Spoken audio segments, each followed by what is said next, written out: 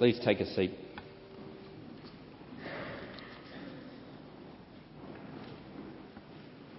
Let's come to God again in prayer now as we prepare to open Luke 24 together and ask Him to help us as we do that. Father God, we thank You for Your kindness in giving us Your word. We pray now as we open it together that by Your Spirit You would enliven our hearts and our minds to receive it. And we pray in receiving it that we would see Your Son clearly and trust Him more. We pray this in His name. Amen. Well, I don't know about you, but for me, I think it's been a good couple of weeks.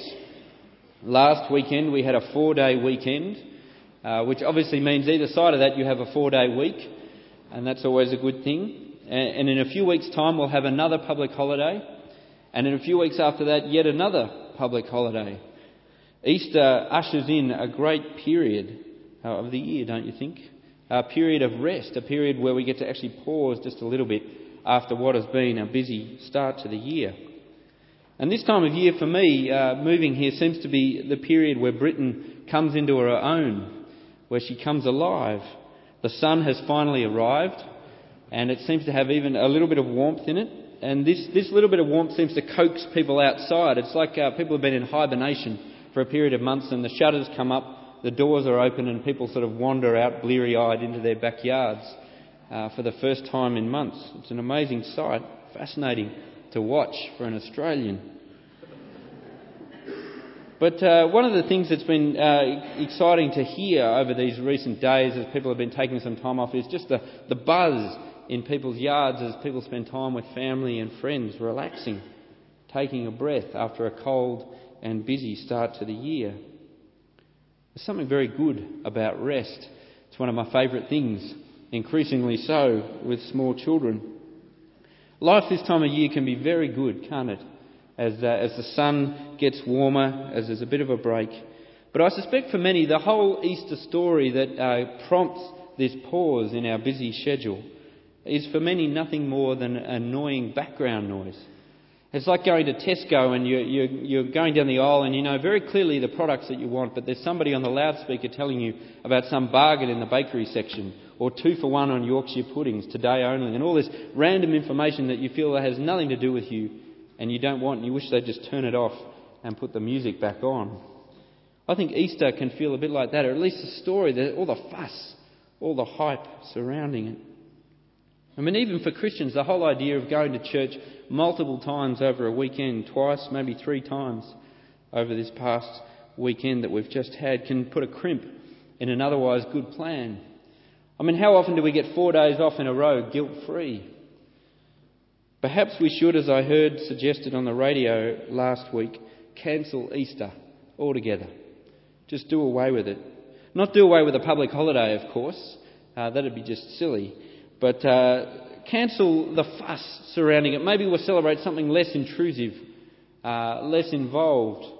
I saw a couple of brochures advertising sort of sales that were on over the last week, and it was just the bank holiday sale. It removed any sense of Easter for that weekend. Maybe that's what it is, just another random public holiday. The spring weekend. Maybe we should call it that.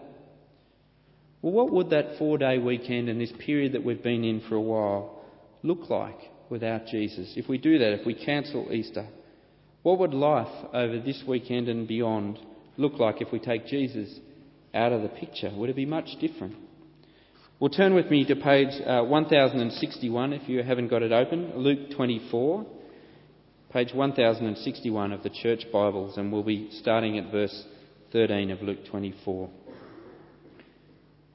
And really what these verses do for us is they give us a look at the events of the first Easter without Jesus. Verse 13 picks up the events on the same day as the reports of the empty tomb. It's a little bit later in the afternoon, and the scene zooms in on 2 people, 2 followers of Jesus who are now on their way back from Jerusalem to their home in Emmaus. One of them, we're told in the chapter, is Cleopas, Jesus' uncle.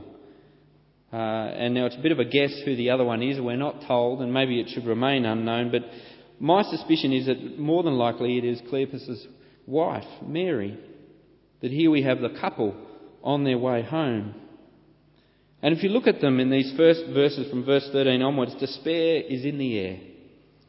They've supported Jesus all the way along, and now it all seems lost. And as we meet them, they're debating the events of these recent days. It's an amazing scene. We're really sort of intruding in on a couple discussing something. And the word here used for their discussion, it's a sort of a light word for what is really going on. The Greek word is of an intense discussion, an argument. This is a domestic we are witnessing. These are heated words between these two. And death does that, doesn't it? The emotions are on edge. And so as this domestic is played out in front of us, before our eyes, we become aware that there is another watching.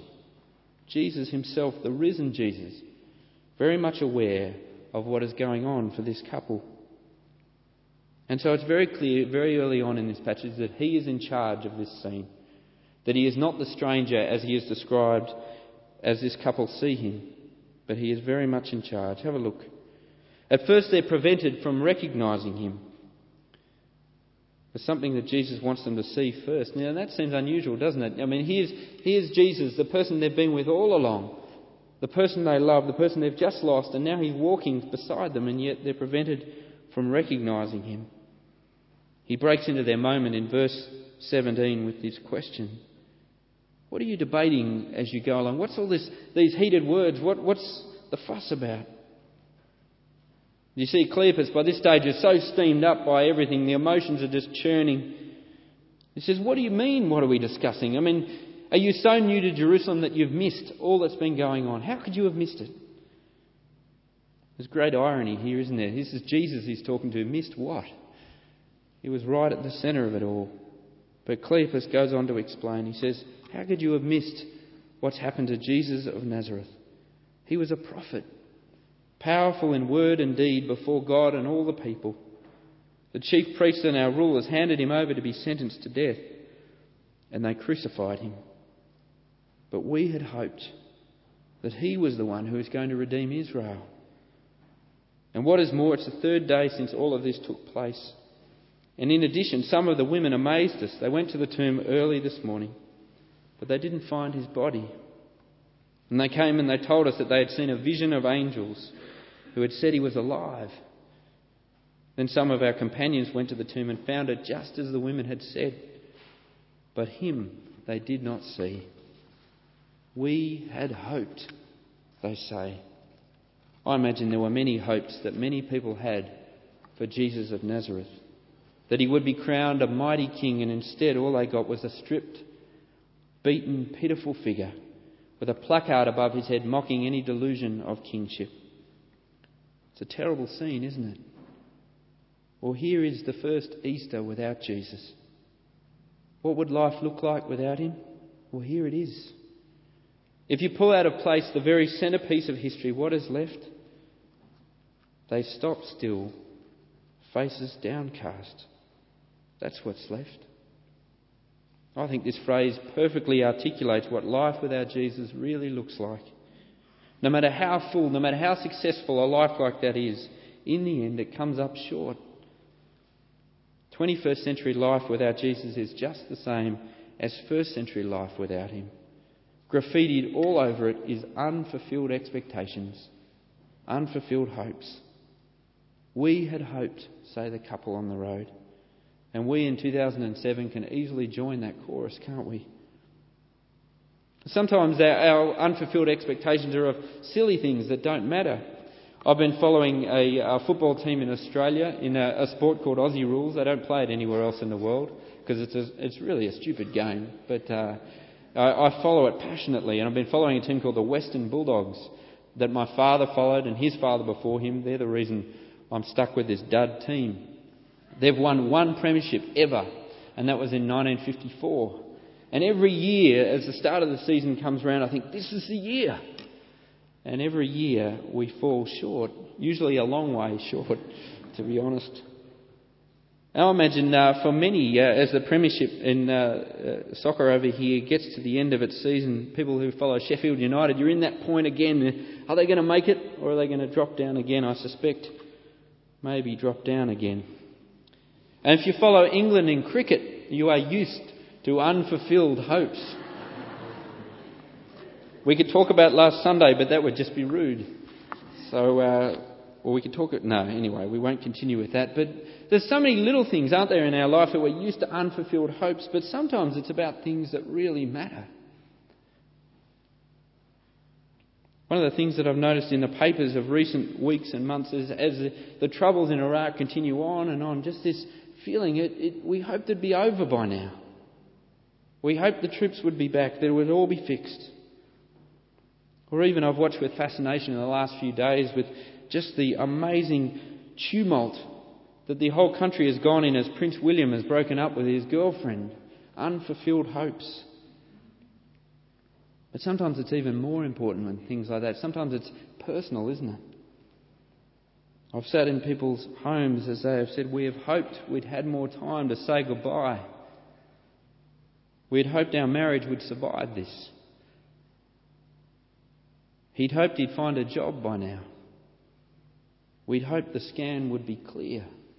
We had hoped. There's so often a gaping hole, isn't there, between our hopes and reality. And well may we paper over it with a 4-day long weekend, but in the end, we share the sentiment of this couple on the road to Emmaus. We had hoped for more. Well, back to our scene, verse 19, we have this intriguing interaction between the couple and the stranger who we are told is Jesus. And so they outlined to him all the facts of the Easter story, who Jesus was, what had happened to him, even the reports of the empty tomb, all the evidence is there, all the information they could possibly need to join the dots. They hear reports of the tomb being empty and we're told they're amazed, literally caught off guard. Why? He told them this would happen. And so into this depressing story that they tell the stranger, he responds with a stinging rebuke in verse 25. See it there? How slow are you, he says. I mean, are you even alive? Is there anything going on upstairs? Is your heart beating? Didn't God say this would happen?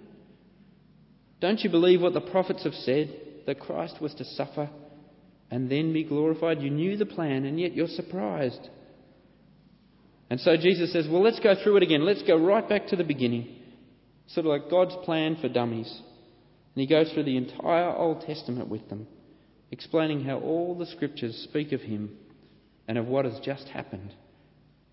Wouldn't you have loved to have been there? As the Word incarnate explained the Word of God. What a moment. I mean, you can get some great books that'll give you a sort of a picture of how the whole Bible fits together and how it points to Jesus. But imagine that moment as Jesus himself explains it. That all the promises of God were about him. As 2 Corinthians 1 says, for no matter how many promises God has made, they are yes in Christ. You see, what these last verses in Luke remind us of again is just how trustworthy God's word is. How thoroughly consistent its message is. God has a plan for his world. He has spoken that plan again and again and again. And now in Jesus, he has accomplished it. It is as Hebrews 1 says, that in the past God has spoken to our forefathers through the prophets at many times and in various ways, but now in these last days he has spoken to us by his Son. And so Jesus takes time to explain all these things in detail to Cleopas and Mary. And he does it because he wants their confidence in the truth of what has just happened to not be on subjective experience, which has already proved fickle. Jesus is standing right next to them, the risen Jesus. He wants it to be based on the unchanging truth of God's word, of his promises. It's an amazing ploy, isn't it? Quite unexpected. If you were Jesus, what would you have done? I suspect if it was me, I would want to sort of pull up the veil and say, it's me. But he doesn't. He doesn't because he knows how fickle the doubting heart of man is. He knows how beyond our experience the events of that first Easter are. I suspect many people who don't believe in Jesus' resurrection would argue that if he came into this room right now, if he walked into this church and he sat next to me, then I would believe. We want empirical evidence, and we think that's a modern phenomenon, but here we are in the first century with the same reasons to doubt. But the Bible says to us, if you want evidence of what God is doing to raise downcast eyes, to restore shattered hopes in this world, look to the Bible. The Bible is God's way of finding God. You see, in it, God reveals all we would ever need to bridge the gap between our hopes and reality. In fact, as we listen to God speak, as we do this morning, the thing that we discover is that our hopes, our expectations are nowhere near as big as the ones God has for us. You see, there are things that are far more real, far more necessary, far more hope-filled and wonderful than we often put on our horizons. But the only way we could possibly see that, the only way we could possibly know those things is if we spend time listening to God, as this couple are doing. And so let me encourage you, if you are someone who is yet to know the hope that God brings to our lives through his risen Son, then now is as good a time as any to start listening to him. We've got some great courses coming up in May. We've got Christianity Explored, and we'll dive into one book of the Bible, Mark's Gospel, and we'll see Jesus clearly in that Bible. Or you can come to Discipleship Explored as we look at the letter to the Philippians, another part of the Bible, and we see what it means to follow this risen King. Or maybe you're someone here this morning who knows this hope, but you're either not in the habit or you've got out of the habit of listening to God. Well, now is as good a time as any. Let me put on my home group leader's hat for a second and say that if you're not in a home group, then that's the absolute best way you could do it, I think. There is nothing more exciting than meeting regularly, week in, week out, with a small group of Christians and opening the Bible together and having it speak to us as it is speaking to this couple. Nothing's more exciting in my week is when I get a call with someone who wants to join a home group. And I hope this week I'm inundated with calls like that. And if you're in a home group, especially if you lead one, realise what you're in on. That as you meet, as you open God's Word, as you bring it to bear on each other's lives, as you apply it together, don't lose confidence in the Bible.